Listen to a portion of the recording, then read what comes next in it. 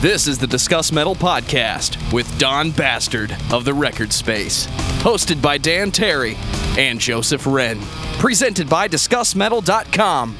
Well, what's up, everybody? We are back on the Discuss Metal podcast.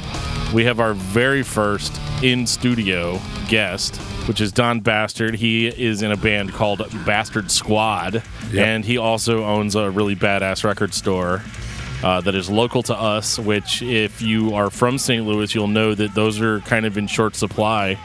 I mean, because we've got like 4 record stores in the area, and the ones that exist are either like Indier Than Thou, or they're shit, dude, that was good. Yeah, they're all old. They're all old shit. Like, you can find some cool stuff there, but you've got to have like 9 hours to look. You know, they've got shit everywhere. Yeah, and like literally, it's in an old library, and they make use of the space. Absolutely.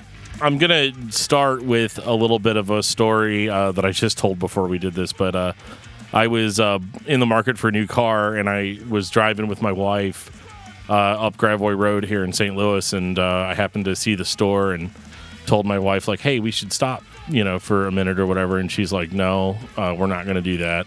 We're going to go get this car that we have to get. And I was like, okay, that's fine. So whenever we didn't make a deal with the guy on the car that day, he wouldn't do it. And then we walked away, and then I called him the next morning and was like, yeah, if you want to sell that car today, you take, So he did it. So I got to go up there by myself. And so when I came back with the car, I was able I was able to stop in and check out the store. And I'll kind of turn it over to you, Don, a little bit. We're going to get into the Bastard Squad stuff, but the part of my curiosity is just how the store came to be. Yeah. I started this store 2 years ago out of an antique mall. So the name Record Space actually came about because I was trying to figure out, if you built a record store inside of an antique mall, what would you call it? Right. So we had a room with a door and everything, so it was like my own thing. So I called it the Record Space because it was a space inside of a pre-existing business. Right.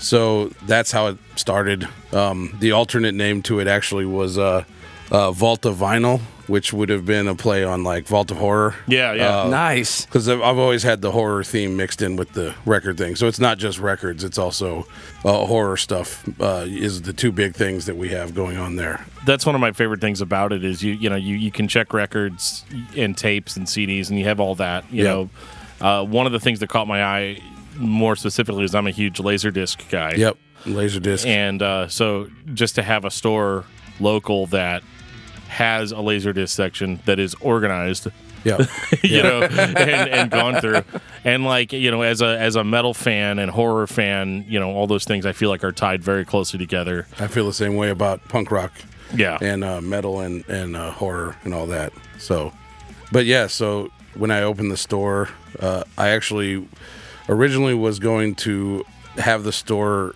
kind of in another business here.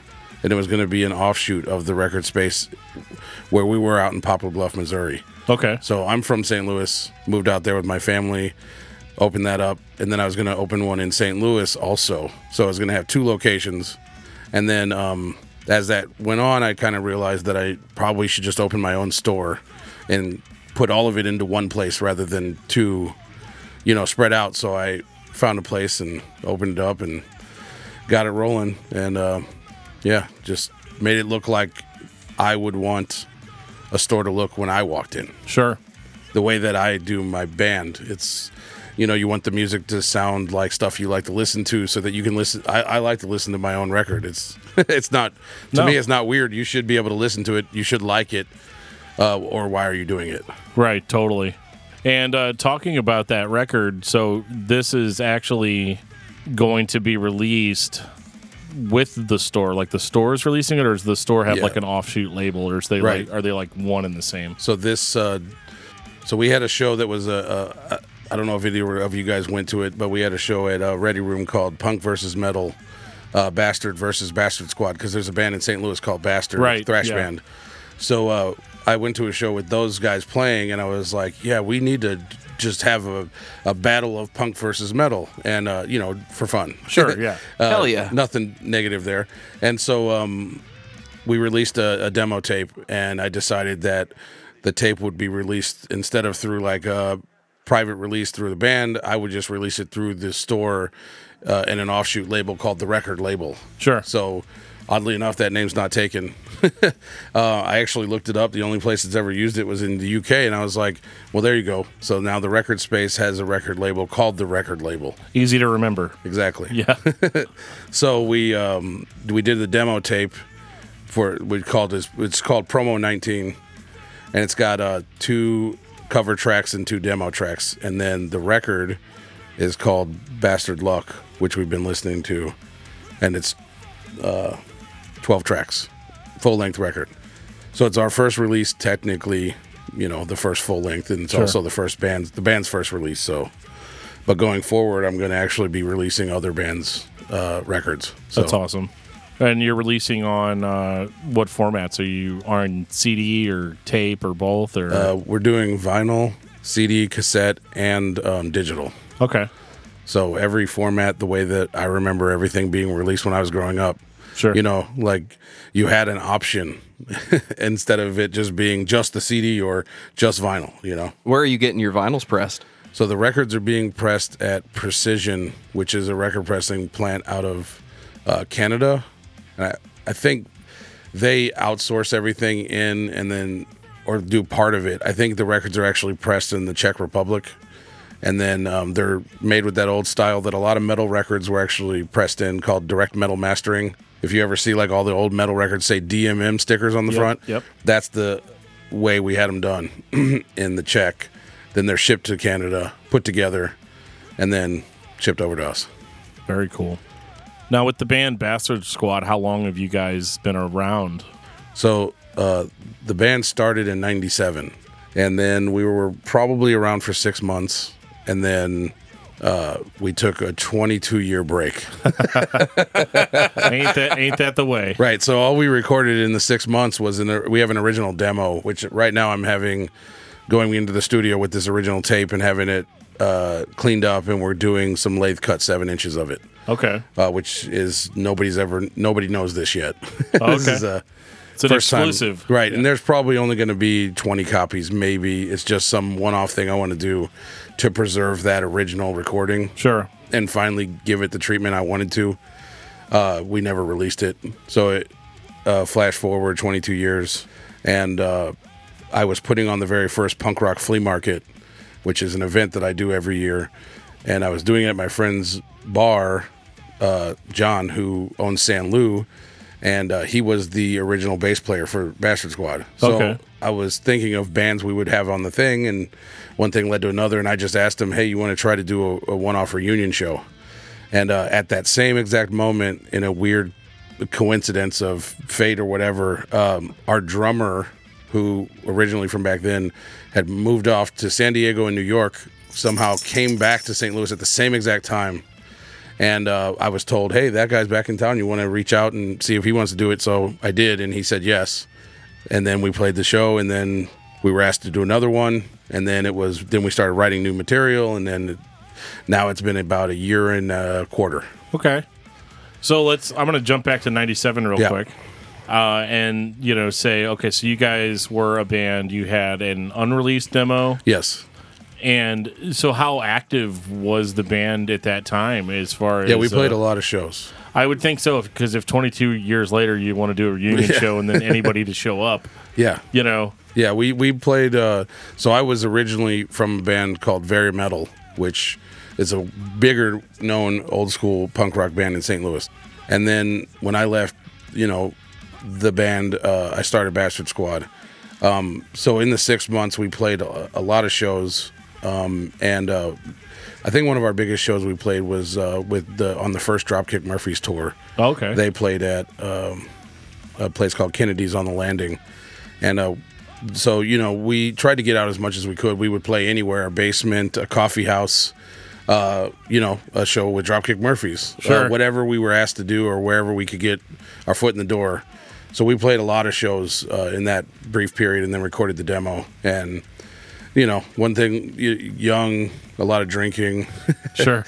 And everything came to a head pretty quick, and then we all kind of went our separate ways. What was it like recording in 97? We didn't start until the mid-2000s when we could do everything digitally on a computer. Right. And you had as much hard drive space as you could possibly imagine. Right. So when we recorded, I think we recorded for $75 in a friend's living room. We played the demo entirely live, like our live show. And he had a sound room in the other room. That's all I remember. So it was basically thick carpet that I remember being sticky. And then we just blasted through 7 songs, and I don't even remember doing multiple takes. I don't remember much other than blazing through all the songs, and that was it. And then I was handed a tape, and that's the same tape I still have to this day. Oh, wow. We don't even have the original DATs or whatever they were recorded on. We can relate to that. Absolutely. So except our CD has multiple takes of the same demo. Right. Yeah, no, and I mean, it was always intended to be a 7-inch, like that's what we wanted to do with it. But it was over before it began. So it just in a weird, alignment of the stars, I guess, it just happened, and then it just kind of naturally progressed and kept growing, and the crowd kept growing, and everything we were doing just kept growing. So. Well, if you don't mind me going back a little bit further, what got you into punk rock and hardcore? And so, I grew up playing classical music, and through probably junior year of high school, then I just basically listened to that kind of stuff with a little bit of pop music. Everybody listened to Michael Jackson in 1982. Yep. So and 85, right, and 89. But you get we all did it. Yeah. You get to about 88-ish, and Metallica releases "And Justice for All." Yes. And my buddy that lives across the street from me shows me this band that I've never heard of, and I can't believe it. I'm like, it sounds like a wall of guitars. And then, of course, later you find out there's no bass on it, which is why it sounds like a wall of guitars. Right, yeah. It literally is that. Yeah, you were spot on. Right. So, and it just blew me away, So then I told my uncle, and, of course, my uncle's a metalhead, and he's like, come on, dude. Like, you want to listen to that stuff? I've got all this, and he's got every, so. But he introduces me to Danzig. Because he knows I love the Doors. Okay. So he's like, yeah, check out Danzig. Danzig 2 had come out by that time. Danzig 1, Danzig 2 era. So 90-ish. And he's like, yeah, check this guy out. And I think you'll dig it. And so I start getting into Danzig. And then he goes, if you like Danzig, check this out. And he gives me a Misfits tape. And it's Misfits Collection. Right. And so that's it. Once I hear the Misfits, everything was over. You're like, yeah, forget all this, dude. What is this world? This music's cool, but to me, it was like the punk rock stuff was just, it had that energy, and I was young, so it was like the metal stuff was cool, but I wanted that kind of frenetic. I had that energy, so it was naturally just went straight to punk rock. Well, yeah, the energy is always the selling point. You know, it was definitely that way for me with hardcore. Yeah. Although I didn't get into hardcore until probably like after 2000, because I'm, a young, Yeah. You were a late bloomer in metal, dude. I was, and so for me growing up, there was almost no differentiation between hardcore and metal at that point, Right. But what I think was interesting is I think we all collectively as aggressive music fans, I'll say, we all have that kind of initial spark, that rejection of everything that you'd heard before, because you're like, well, this stuff is fucking great, right? And all this other stuff just sounds like it's meandering around. And I can understand too, with metal, especially in the 80s and early 90s, it almost seemed a little bit too self-indulgent, right? Like, let me play this guitar solo that goes for 6 minutes or some shit like that, and takes 27 takes to get the first 2 seconds of. Right, and then the dude can't play it live because he's too drunk or whatever, Right. But yeah, with punk rock and hardcore, that is that was very much my bread and butter growing up, and it's so funny because when Joe and I were playing in a band, we were trying to come up in a St. Louis scene, and then we realized that there really wasn't one. Right. At least not in the 2000s, right. So you guys did Bastard Squad in '97, and I was in Very Metal from '95, maybe the end of '94 till '97. So yeah, slowly building that thing up, and Very Metal was pretty big. We did a lot of shows and I've heard of Very Metal. I didn't know that you were. And then they went on to be a more aggressive kind of harder core band. When I was in the band, it was more like a drunk punk kind of. Then they went kind of thing. more of a thrash kind of. Yeah. And then eventually they turned into Head On Collision, which is the straight up thrash band. Yep.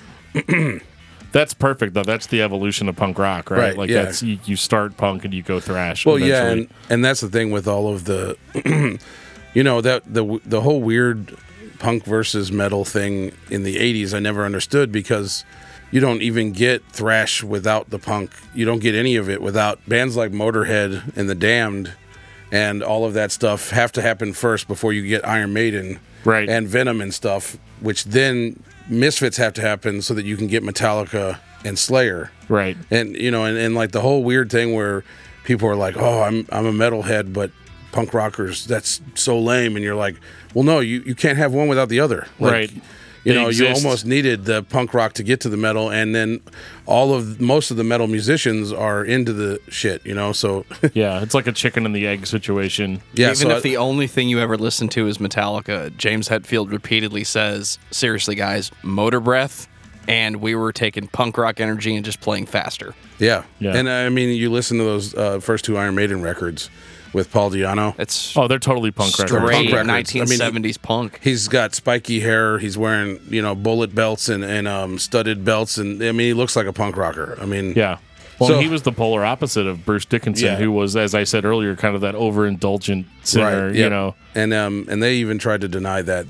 We never had those punk roots. And Di'Anno says they did. And, and then Steve Harris says no. And you're like, all right. You're like, I'm not deaf. I can hear the records. Yeah, exactly. If you're denying that, I think a lot of that too had to do with kind of as I said, the overindulgence of metal and the big arenas and the glam bands that were out. Because we're talking about good bands, like we're talking about like Slayer. Slayer, Metallica, Misfits. Like all these bands that were like really great. But like you look at what else is going on at the time. Rat doesn't sound like it has a punk influence. Or everybody wanted to be Def Leppard. But you know what? but Rat only happens because of Motley Crue. Correct. And Motley Crue has that. Nikki Sixx has said before that he was influenced by all the punk bands in L.A. And then you've got Guns N' Roses, which straight up has Duff, who was in the Farts in Seattle, playing in a straight up hardcore punk band before he goes to be in Guns N' Roses. So it's all there. All those people are entwined in all of that, and even to this day you still have that. The drummer of Stone Sour came from the band Nausea from New York. So Nausea is like a hardcore political band that's like sort of, that whole scene is what sparked all of Antifa and everything that's political, all this hard political stuff. And and that guy's in Stone Sour, So I think it's always weaved in and out, I think that's a good perspective to have too, because it's kind of a scene. Punk and metal are unfortunately infamous for spawning very elitist asshole type people. Yeah. Ladies and gentlemen, Dan Terry. Yeah, I mean, I do a whole show about I didn't say it. It's fine. It's my job to say it. I say some shit that sometimes might be regrettable, but it is. How what do it you is. feel about Pantera, Dan? I'm not a big fan of Pantera, but anyway, I don't like tough guy shit. Like we'll just get it. I've out never of the way. liked that either. Like the hardcore scene, that the New York hardcore, when it turned into like beating people up hardcore. Yeah, I was just like, what the hardcore, hell is this? Like, this isn't cool. Like, I don't know. And it's bands who came up, creating the stuff that turned into it. And you're like, what the hell? And then Biohazard happened, and you're like, ugh. What the fuck is this? Yeah. Yeah, no thanks. I'm tougher than you. But of course, I don't. When you're a musician, I think you can hear stuff in anything. You can hear its merits. and give it its credit where it's due. Yeah. Phil Anselmo's a joke. He's a running joke in our band. We constantly are in band practice. Maybe sometimes a little drunk and talking. We'll just be like, "Fuck," because like live. I don't know why he does that. He just like fuck or smoke weed, and He you're doesn't like, know where "What he the is." fuck it? This guy is crazy." One time, I swear, there's a video on YouTube. I'm pretty sure he says "smoke piss." I don't even know what the fuck he's talking. Smoke piss. Smoke piss. I believe it. So anyway, that being said, the drums and guitar work on Vulgar Display of Power and Far Beyond Driven are fucking amazing. I mean, that's it. Like the records the vocals are terrible. The fucking lyrics are atrocious. But now we're talking about the Darrell brothers. Exactly. No denying it. Now, have you listened to power metal? And yeah, I have. Yeah, the hair So metal. Phil can fucking sing. Yeah. He just stopped doing it for some reason. Right. Yep. Yeah, and I mean, I listened to Damage Plan too, and anticipated going to see that until that happened. Yeah, Right. yeah. We don't have to get into that, but I didn't like it. You know, it was kind of new metal it if was. Eddie Van Halen wanted to play it. But Hey, again, that's a compliment. We've come back to liking new metal a little bit on the yeah. show. Well, and that's the thing too is I never I don't believe in the guilty pleasure thing. I believe that you like what you like, and music. You get attached to it for whatever reason. I listen to Korn, Deftones and stuff, but I also saw those bands before they even had records. Right. I saw the Deftones open for Bad Brains, before they even had Adrenaline out. Right. I saw Korn open for Marilyn Manson on Danzig 4 tour, and Danzig and Marilyn Manson. Marilyn Manson had just had his first record out, and Korn hadn't had a record out. Was this Spooky Kids or was it Antichrist Superstar? The first one, the family one. Beautiful Stories for Ugly Children. Whatever the one is with the clay puppets, the clay That's stuff. the one. Yeah. Right, yeah. Yeah. That was the first record, yeah. So that was that tour. Danzig 4 was out, yeah. So, Right about that time then.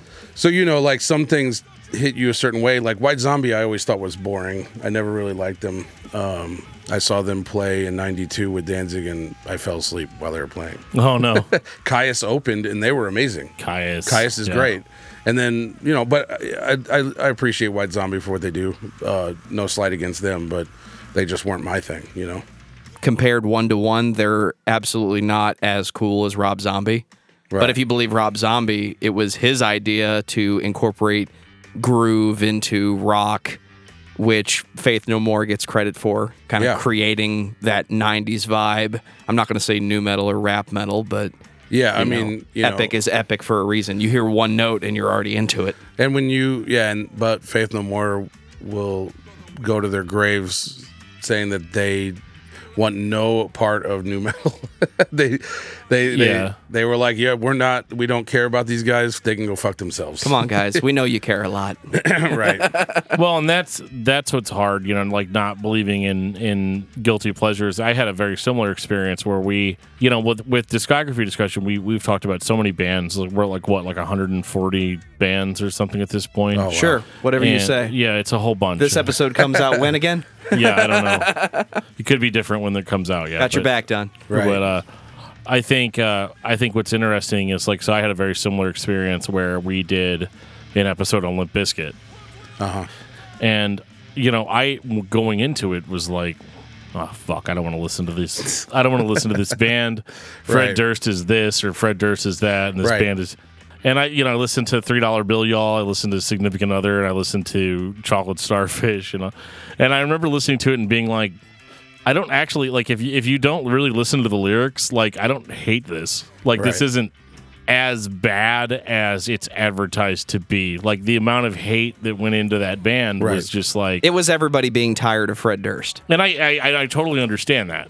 Yep. But whenever I went back to it and listened to it in my 2019 years or whatever, I was like, I've heard way worse shit than this. I listened to fucking grindcore and stuff, so I've heard way worse records than this. Big And- Destroyer. If you've Big ever heard Destroyer, yeah. Nickelback in the mall, Right? Oh, Yeah. jeez. you've heard way worse. Whatever, man. If I had the opportunity to play shitty songs like Nickelback and make as much money as they do, I'd do it. Yeah, that's the catch-22 of that situation. Right. Give the man credit. He found a way to make money at playing rock. Yeah. But hearing those guys describe themselves on the point one time in a weird blanket interview that they just sent out to radio stations that the radio station would dub their part into the interview. Yeah. And he described his band as guys you wouldn't want to meet in a dark alley late at night. And I was like, I don't know, man. To me, when you're like, what the fuck are you talking about? I'd say that more about the guys from Samhain, you know? Yeah, Like, exactly. Yeah. These guys, you're like, what? Yeah, you guys would what? Help me put my groceries back in my bag? Right. Like, you need help, eh? I know he's not blind because he said he never made it as a blind man. Yeah. So, yeah, it's interesting how all that works. And so, you know, speaking to elitism or trueness or whatever it is, you know. Right. So, you know, Bastard Squad exists in 1997 for a limited period of time. Right. You guys take a 22-year hiatus. Right. Because life got in the way. I actually raised a family in that time. Yeah. So I have, you know, a family of 6 that we grew up, and, you know, that's what I did. I kind of stepped away from everything. Dude, are you sure you don't actually know how to time travel? Yeah, no, I Just know. checking. Me and him just became best friends. Yeah. I'm going through the same thing because I had played music for a while and then raised a family, and we started doing the podcast just so I could be like, I got to have some kind of stamp on music, Right. you know? Yeah, see, I mean, I had a few things here and there, projects that, you know, never really got off the ground or went past practicing in my garage. And then the kids started moving out, and you start to realize that I'm, you know, 40, 41, and you're like, well, what do I do now? Like, I guess try to do some of the shit I used to do, which I put on pause to raise a family. Now everybody's healthy, you know, teenagers, and you know, my son's going to be 21 in January, so you're like, you know, let's do this. And unfortunately, that might clash with what you had going on as far as your family life. So it caused some ripples, and one thing led to another, and, you know, I ended up back in St. Louis, and Right. now I do all of this full time, and, you know, it's the record store, the band, and endless events. From a movie night I put on every month at Heavy Anchor, which is called Cinematic Chaos. Put that on the calendar. Yeah, we're actually showing Right next to Late Night Grindhouse. Yep. Yeah, so Late Night Grindhouse is actually this next weekend coming up. Well, on the 7th and 8th of December. I don't know when this will come out, but and on the 17th, Tuesday the 17th of December, we're showing Ernest Saves Christmas. Nice. Very nice. Right. That's So awesome. it's a punk rock themed movie event. All of them have been, you know, it's Night of the Comet, Night of the Demons. We showed Decline of Western Civilization and Suburbia and stuff like that. I tried for so long to get him to show Street Soldiers at a Late Night Grindhouse.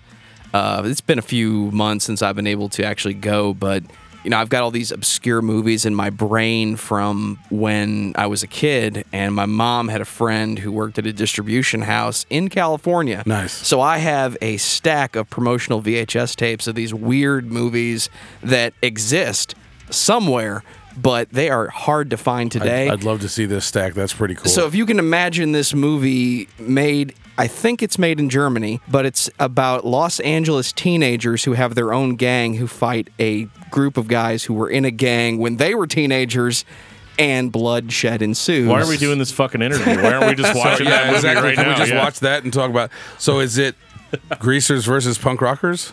Greasers in the 90s, so, you know, Letterman jackets, and we go to high school. Like, legit. Weird. We just go to high school. It's called Street Soldiers. It's Greasers in amazing. L.A. in the 90s. Yeah. Oh, that's interesting. Yeah, we got to watch that movie. Yeah, that's Well, we do have Movie Mosh, so, you know, it can still happen. We just launched a movie podcast where we talk about weird movies. Fucking and dude, we're talking about Yeah. punk rock. I'm putting on Sam Hain. Yeah, well, now yeah. I have a place No, I can Sam go. Hain is always appreciated. Yeah. Now I've got a place that I can go and pick up those movies too. You know, so Yep. that's cool. But you know what I was getting at with the whole, you know, you take 22 years off, you come back, and you're like, okay, I want to do this band again. Right. You know, what is you know, you look at the current state of punk rock and hardcore, and you put this record out. Is this the record that you always wanted to make, or is this We kind of just taking newer influences? And we didn't think of it like that. More so, I keep saying that it's organic. I didn't feel like we were trying to do anything. It just all happened. It seemed like everybody was kind of on the same page when we were writing the songs. So everything progressed. And we wrote about a song a month for the first year-ish. Not even, I think I gave us a cap of the end of March was like when we were going to be done. So whatever we had by the end of March, and we went into the studio and recorded 16 tracks in 2 days, which was really ambitious. Yeah, Absolutely. And I thought, well, we're going to do it like you used to do it, and we're just going to go in live and just start hammering it out. And we did that, and then we realized that, well, no, that's not exactly how it works. And you know, we had to go back and kind of fix stuff. A guitarist left. We picked up 2 new guitarists. So we made it a 5-piece, and then we finished the record and redid all the guitars and everything. But we kept the drum and bass tracks because they were perfect. Where'd you guys record? Encapsulated Studios in Maplewood. Okay. With Gabe Ussery. And he records everybody. Very nice. He's so solid. I mean, if you've heard the record at all, Yeah. that's a credit to him. You know, like when that was like one of those things where you listen to it after it's done and you're like, this is what we sound like. Like, what kind of magic did you work? Is this Hell yeah, a different band?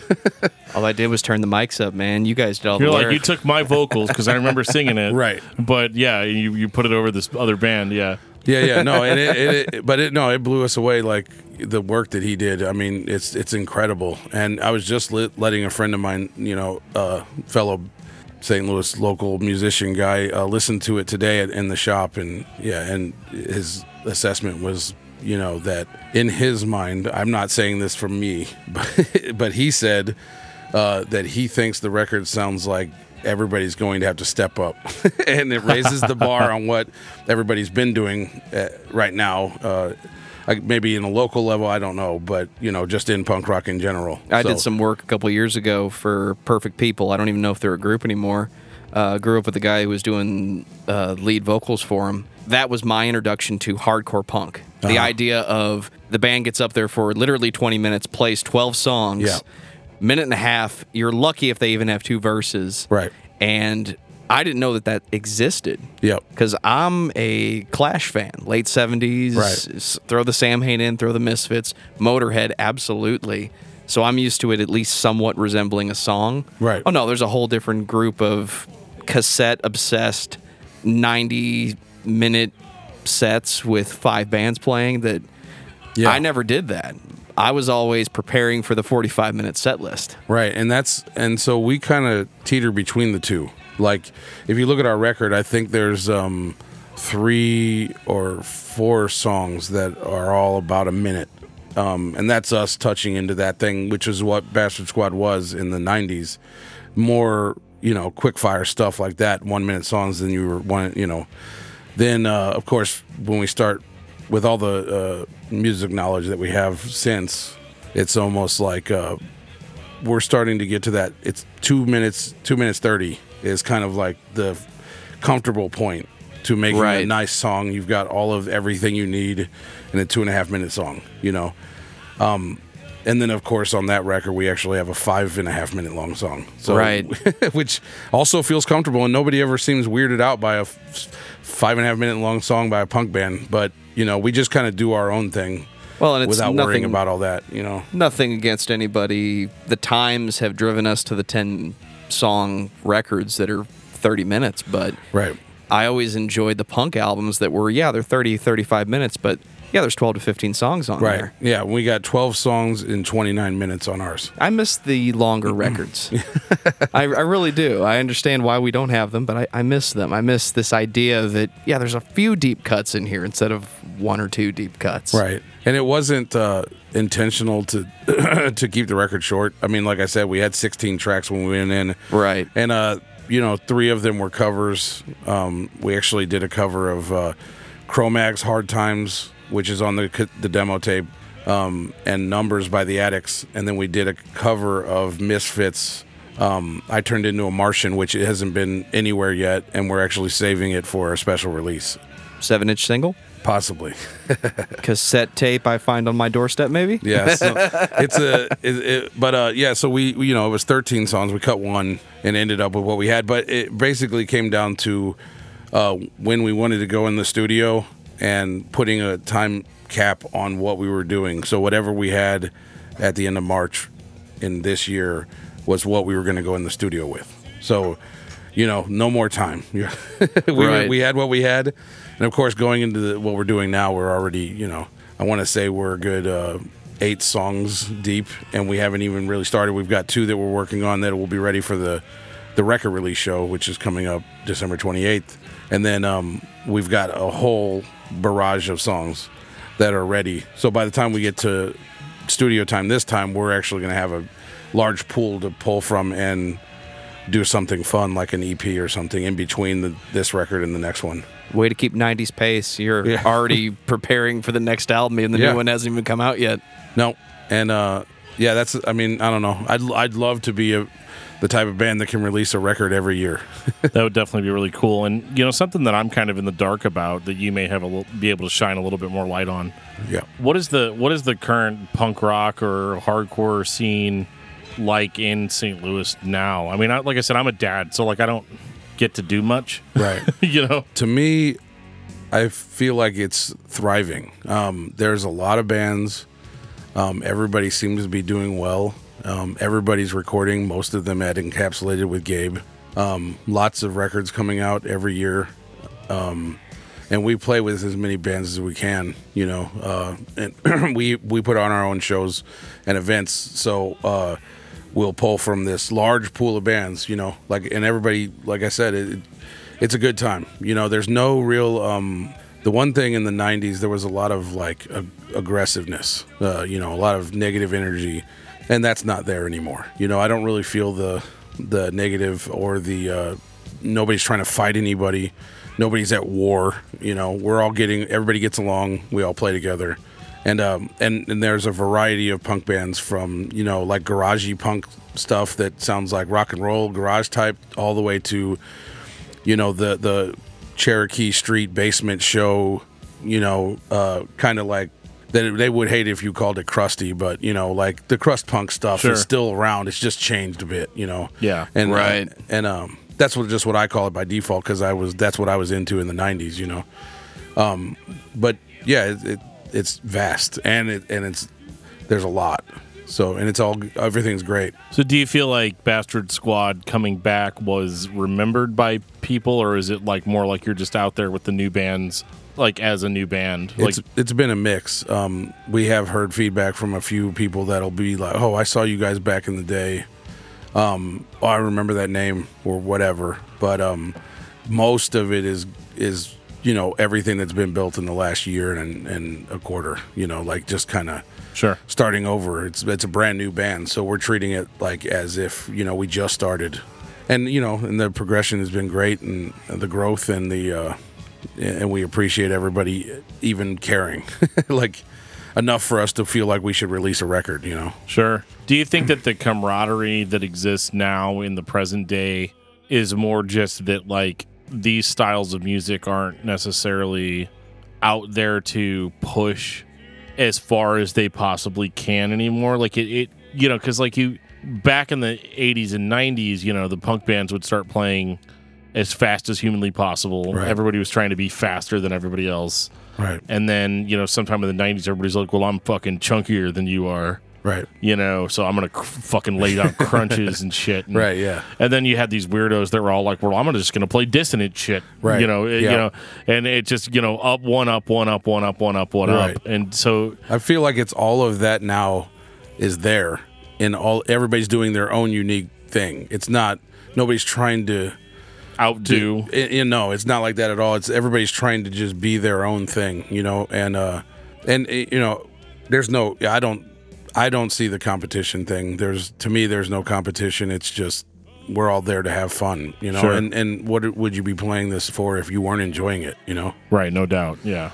And whatever is if you get a crowd, you get a crowd, and if you don't, we'll play a show in front of 5 people. We have, it just is what whoever shows up, and you appreciate even one person caring. Sure. And or one band wanting to share the stage with you, So well, and I'm going to shift the conversation a little bit since we're coming down on the last couple of legs.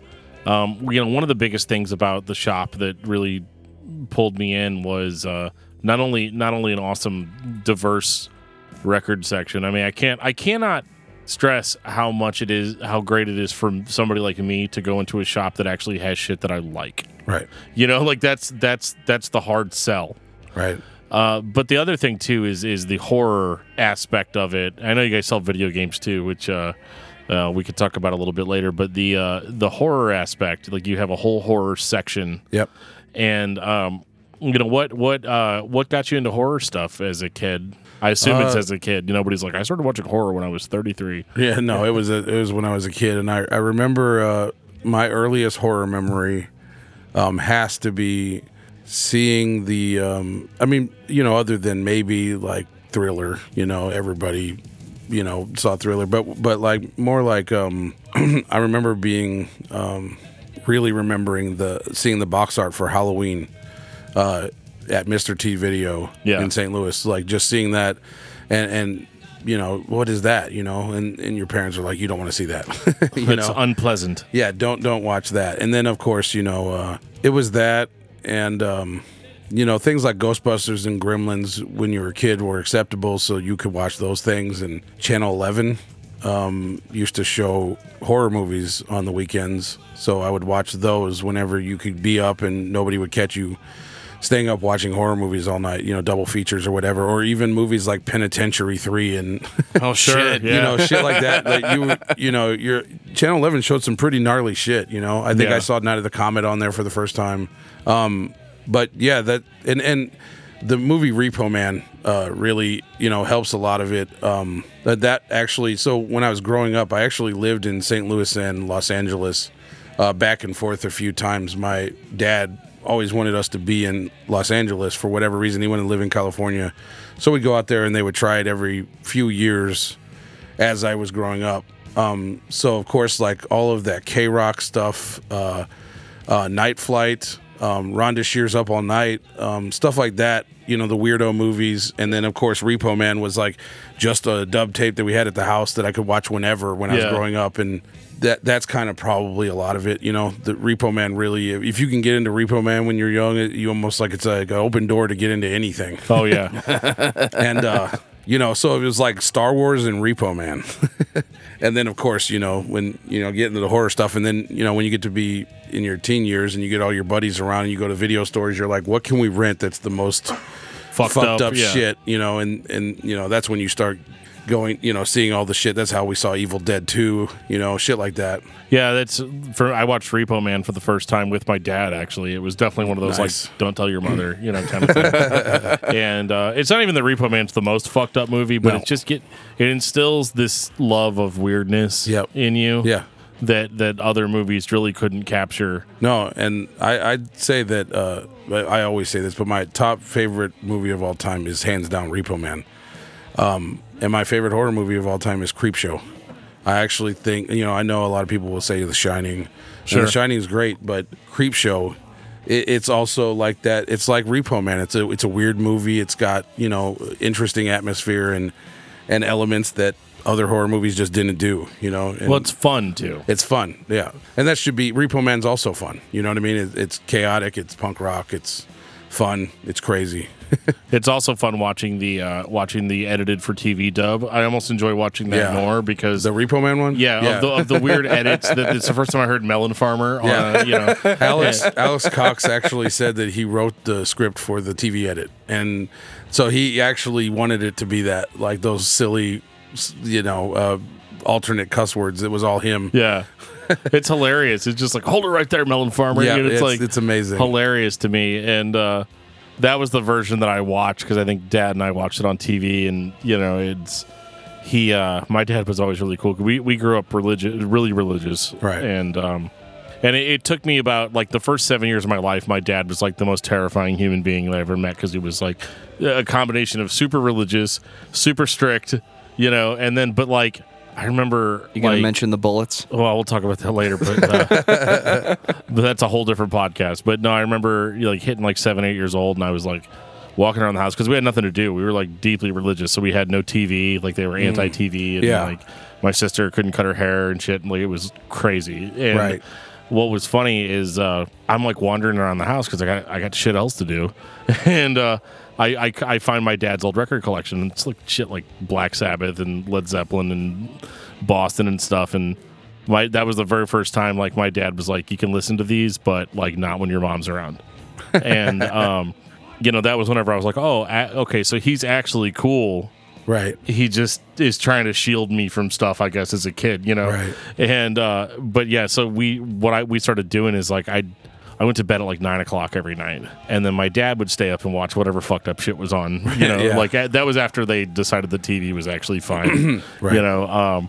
And so he'd stay up and watch these late night horror movies and stuff, and or just weird B movies. And one night I got up at like 10:00, and I was like, "Hey, what are you doing?" He's like, "You want to watch this movie?"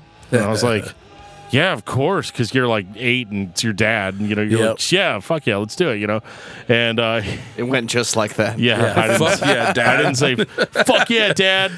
He's like, get the fuck back to bed. Are we gonna see anybody get fucking disemboweled tonight? Yeah, like Well, it became that way after a few years of doing that. Of course. But we watched Repo Man, and it was just the most, because that movie is so fucking surreal in places. Like that's the thing that really grabs me with that movie is you cannot predict what's gonna happen. Yeah.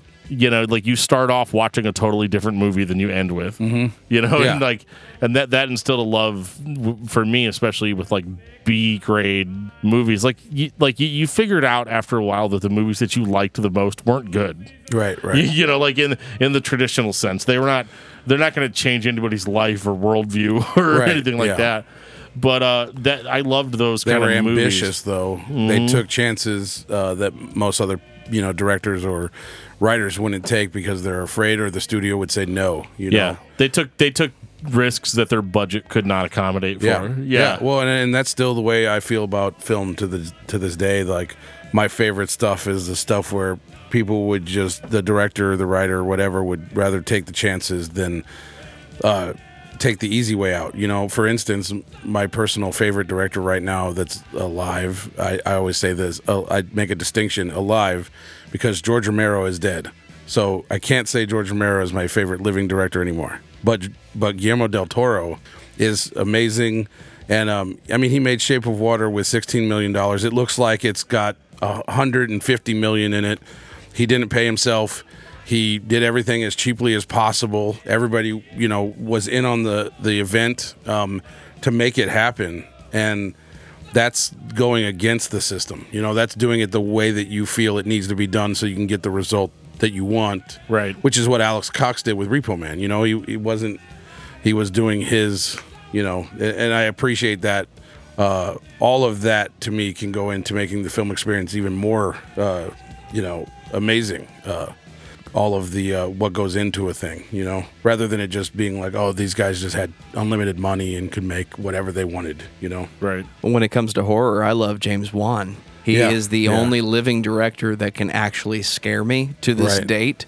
It took me a good 12 years, because it only recently happened, where I could sit down and watch a James Wan film and kind of know what his pattern is. Right. But everything up until now, like, I still question if Insidious is truly the scariest film ever made. But I wasn't alive when The Exorcist was a new thing, so I feel like it's an unfair comparison. Yeah, and that is true. Like, I actually personally think that, to me, the most effective creepy horror film I've ever seen was this movie called Session 9. Bravo. And holy shit. Okay. So Session 9 is, to me, is... We're not talking about the deleted scenes, right? Where they kind of change the plot. No, that's bullshit. Yes. Thank you. That's just pure bullshit. The movie, solely, the reason why I feel like it resonates, the creepiness, is because of the fact that you don't really understand what the fuck's going on. And then even when you get the understanding of what the hell's going on, you're like, wait, was this a ghost? Like, is it a supernatural, or is it just a psychological movie? It's got these layers, and also it's shot in the Danvers Mental Hospital, which was actually, falling apart at the time when they shot it. And when you watch the documentary about the movie, they're talking about how all this really fucked up shit happened while they were filming it. Like, so it was legit creepy for them too. And I feel like that comes across in the movie. Like, you feel it, It does. The first time you watch it, it's paced painfully slow. And the voice, the overdub voice stuff, the reels, the deterioration on the the voice when it's talking on the tapes, all that stuff plays into it because, horror is all about sound. Soundscape is 100% how you even get a creepy horror film, Texas Chainsaw Massacre doesn't really have a creepy sound track. It just has a lot of creepy noises. Ambient sounds. Right. Yeah, which is why it's unnerving because of the bone breaking stuff, like that stuff. But it's all sound. That's what it comes down to. It's part visual, but mostly it's the sound and the soundtrack, the score, or whatever. So. I love that you brought that movie up. Joe and I, it's one of our favorites. Yeah. Like it's absolutely one of the best. And it has an unintentionally hilarious line that we could not ever stop repeating. Where he's like, "Hey, Gordon. Yeah. Fuck you." Yeah. Like it's just like, and like it's not that funny. It's not that funny with me just saying it, but like when you watch it in the movie, it almost stands out as like almost the only comic relief moment in that movie at all. Dude, if you went to YouTube right now and played the clip of "Do It, Gordy," seriously, Do it, Gordy. Yeah, Do it, Gordon. Do it, and it's like louder than the rest of the movie, and it's just the way that they made that sound.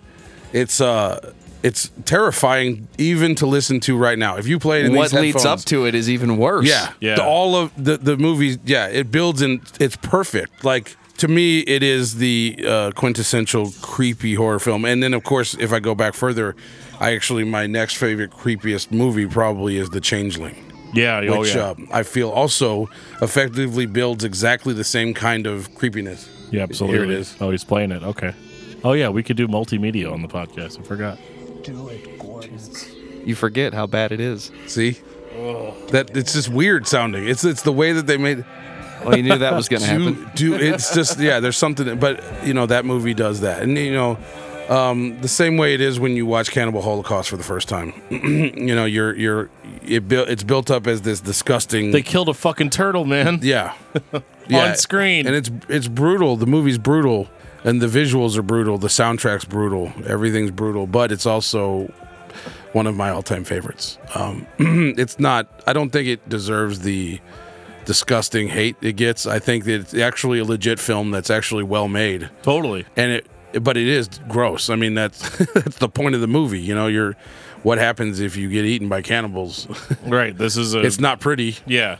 Yeah, and that's definitely that's awesome. The Changeling is also one of my favorites. I just it's so funny you say Session 9 because we bought we didn't buy it, we rented it. I think that's back when Blockbuster was still a thing, man. Yeah, and me and my buddy Mike and Joe would go up to the video store and we'd just go pick out the most fucked up shit we could find. And I remember actually making fun of Session 9. Because I was saying some elitist prick thing about like, oh God, what is this? This is probably some fucking made-for-TV bullshit movie that doesn't, and Mike's like, no, I think we should get it. And I was like, no, that's $2 whole, man. I don't know if I can scrounge that up, and all this shit. And we took it home and watched it, and we were just like, at the end of the movie, we were just like, oh my God, like what the fuck did I just watch? And then we watched the deleted scenes and we were like, fuck those deleted scenes. That's such bullshit. This movie that's actually a good example of though, like they deleted those scenes because they knew it would make the movie suck balls. Yeah. And speaking of Juan, he wrote and directed the first Conjuring. And so the Conjuring is probably, if you were talking in the last 10 years, the Conjuring is probably my favorite. One of the creepiest movies. To me, Insidious is great, but I always thought Insidious was too clean. The atmosphere, there's no the building that it's like an apartment and it's like everything's clean and I guess that's creepy in its own way. But I always like the old period houses or like everything's falling apart. So like it's an element like why Session 9 works for me. But I give The Conjuring, is the 2. I didn't really think did what the first one did. I think they relied too much on trying to build a dumb universe with putting all these characters in there that they were going to spin off into different movies. Yeah, which felt really heavy-handed. But the first one is pure awesome horror. Well, that was made in the same house, I thought.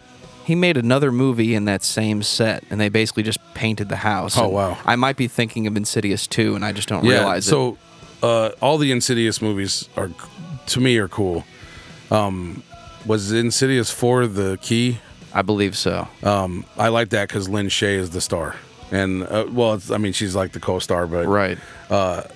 she never gets her due, and she's great. Well, we caught him in 2004 from the original Saw. I found a Right, synopsis online, read the first paragraph about two guys chained up in a room, and that's the whole movie. Right. Called him, said, "What are you doing right now? We got to go see this movie." Yeah, I mean, I was watching everything as it came out. I still do that. I know that a lot of these horror movies, modern horror movies, are going to be terrible, but I still go to the theater and see them on opening night if I can. And I did the same thing then. I saw, House of a Thousand Corpses on opening night. I saw 28 Days Later, American Psycho, anything that I could get, go see. And I saw Saw, and then I never watched another one.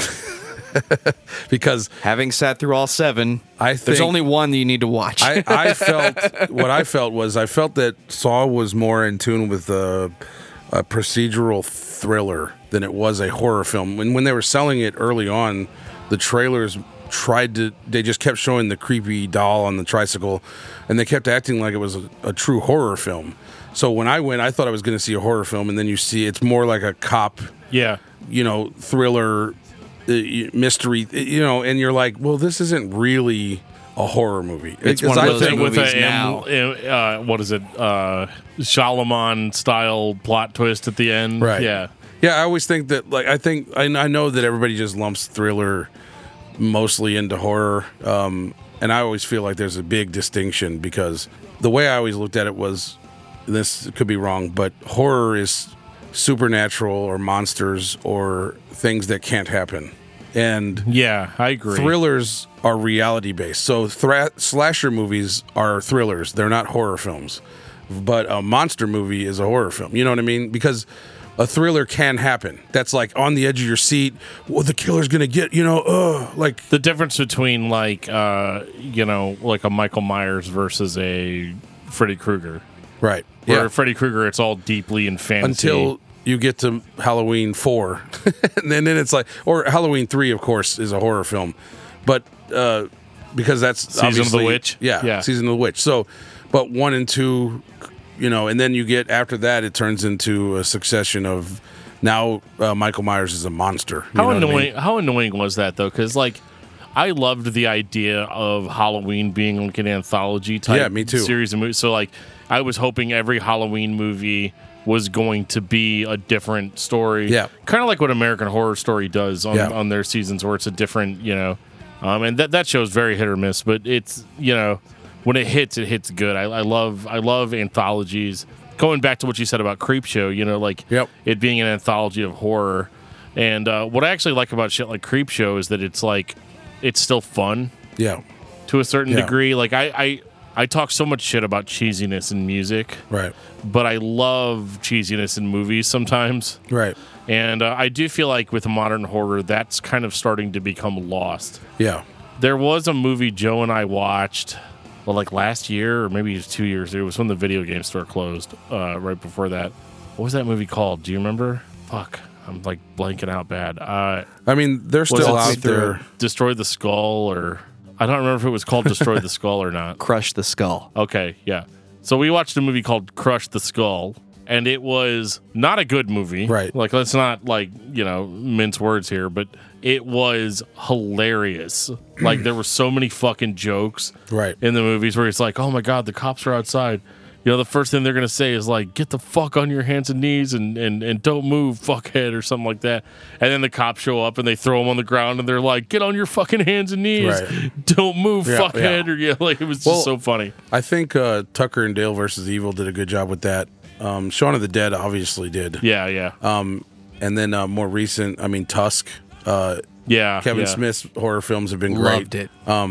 Yeah, I don't even, and I'm biased with Kevin Smith, so Yoga Hosers is fun to me. I don't care. Again, he's another guy that does exactly what he wants, doesn't ask for permission.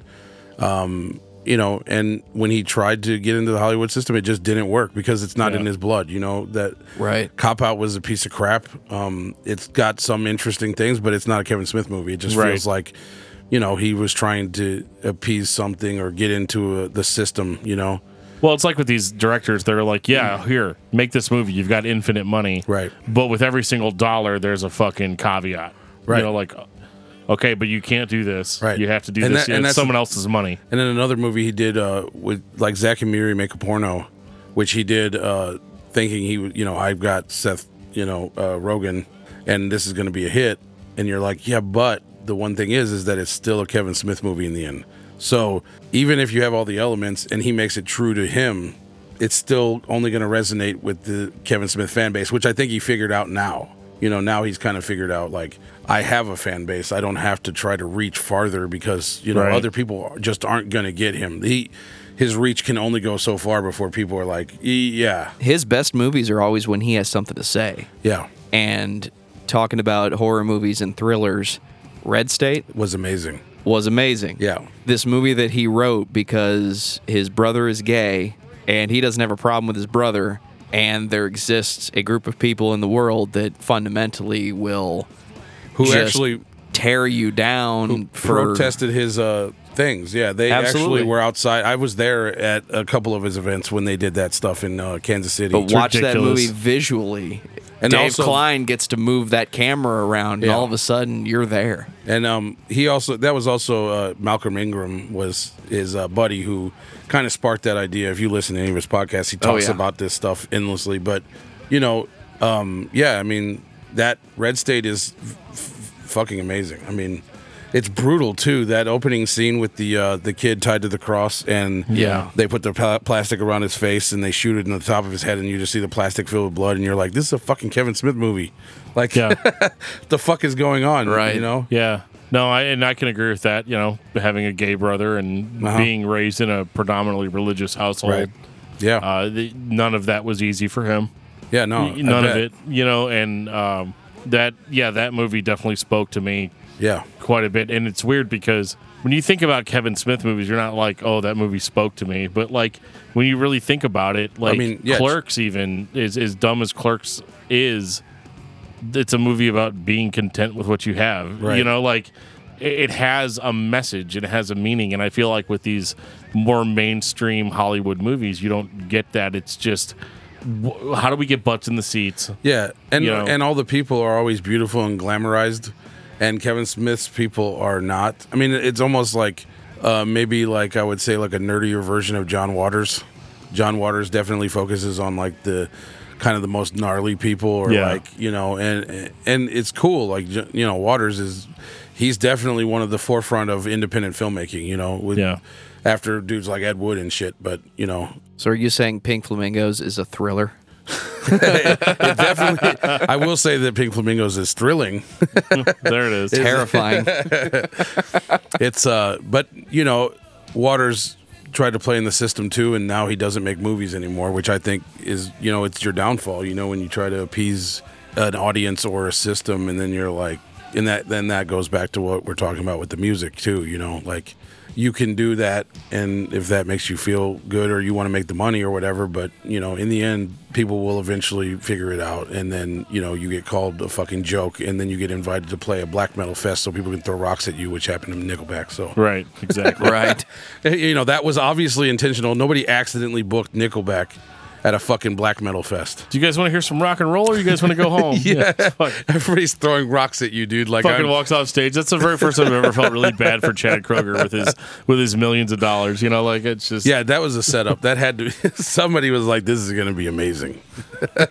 somebody just wanted the YouTube video. Yeah. They just wanted that to go viral. What's that user account again? It says Dan FT. No, it wasn't me. It was not me, but I wish it was me. But I feel like do you? If other people like it, then and that's the store. That's everything that I do. To wrap it all back around to what we're talking about here is from the store to the band to the movie nights to doing this podcast. I mean, it's all just doing things that you feel is all part of what you feel who you are and representing who you are, period. Totally. That's it. That's what it comes down to. Yeah. Well, no, man, I appreciate you taking the time out to talk to us tonight. This was fun.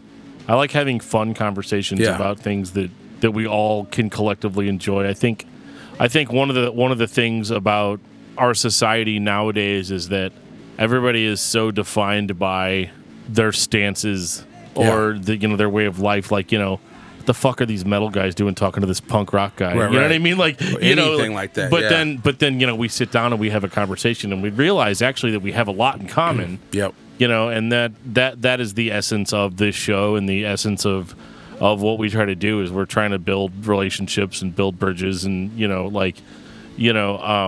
all love the same shit, and if we don't all have each other, then what what do we have? And but yeah, guys, the Record Space, if you're local to St. Louis and you're listening to this podcast, check them out, guys. This is an awesome record store.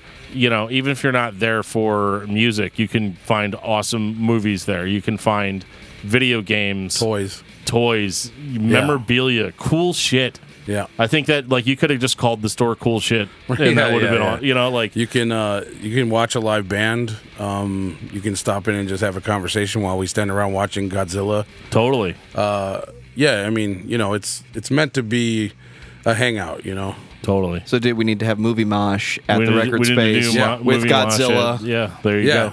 Yeah, that would be amazing. And if you guys ever want to pick a band, I would obviously pick the Misfits if you want to go that route. Yeah, we could probably put that on the schedule for next year. Yeah, we could probably make that happen. Coming in 2020. Or really, I would probably say Danzig's career is what I would probably focus on, because I feel like a lot of times the artist's career is all encompassing. I don't see it as different. It's just all steps.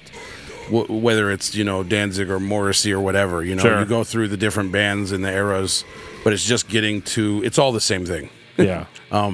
But other than that, if you guys, the record comes out December 28th. Bastard Squad. At the record release show is at the Ready Room. Hopefully this goes up before then. I'll make it happen for you. We can make it happen. And so the Ready Room, you can come to the Record Space and get tickets. You can pre-order the record there or at our Bandcamp page. If you go to bastardsquadstl.com, there's all the links for you to every single thing. Give us a like, give us a listen, see what you think.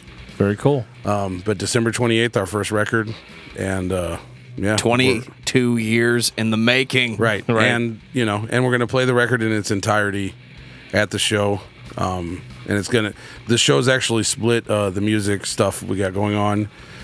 We've got a kind of metally, hardcore, crusty. Two female vocalist band playing. We got a straight up hardcore band. We got a party band, Bass and Pandano, Red Bait, Brute Force, and us. So it's gonna be a good time. We will have links to all of it, guys, in the show notes. Check out the Record Space.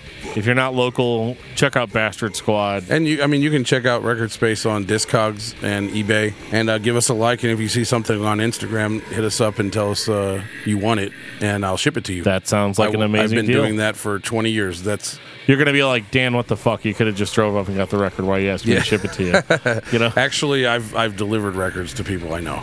Save on postage. Yeah, I mean, if you hit me up and you're like, hey, I live, I can never get over there. You want me to drop something off? I'll do it. Dude, I've got no excuse. So, I live down in I can literally go on Highway 30 and drive straight to the store. There's no... I feel that it's a convenient location. It's on Gravois. Gravois runs through the heart of the city. Oh, yeah. So, it's a straight line. Get on Gravois and take it out, and once you get a half a mile past the city, you're at my shop. Right. And really, it is the city. I mean, when you're that close, it's not. It doesn't feel like the county. It's just for us county guys, us suburbanites. Yeah. It's not that far out of your wheelhouse. No. But you're gonna feel like you could be like, hey, honey, I went to the city today. It was it was real rough. I bought a bunch of Godzilla DVDs and action figures and shit. Yeah. And Afton isn't Alton. A lot of people think, no doubt, that Alton is where you're like, no, that's really far away. That is half an hour or 45 minutes. But sure, yeah. Afton, my address is St. Louis, and so I say it's in St. Louis. Cool. This will probably not be the last time we talk. So. Yeah. Thanks for having me on, guys. Yeah, and anytime I'll do. This is fun.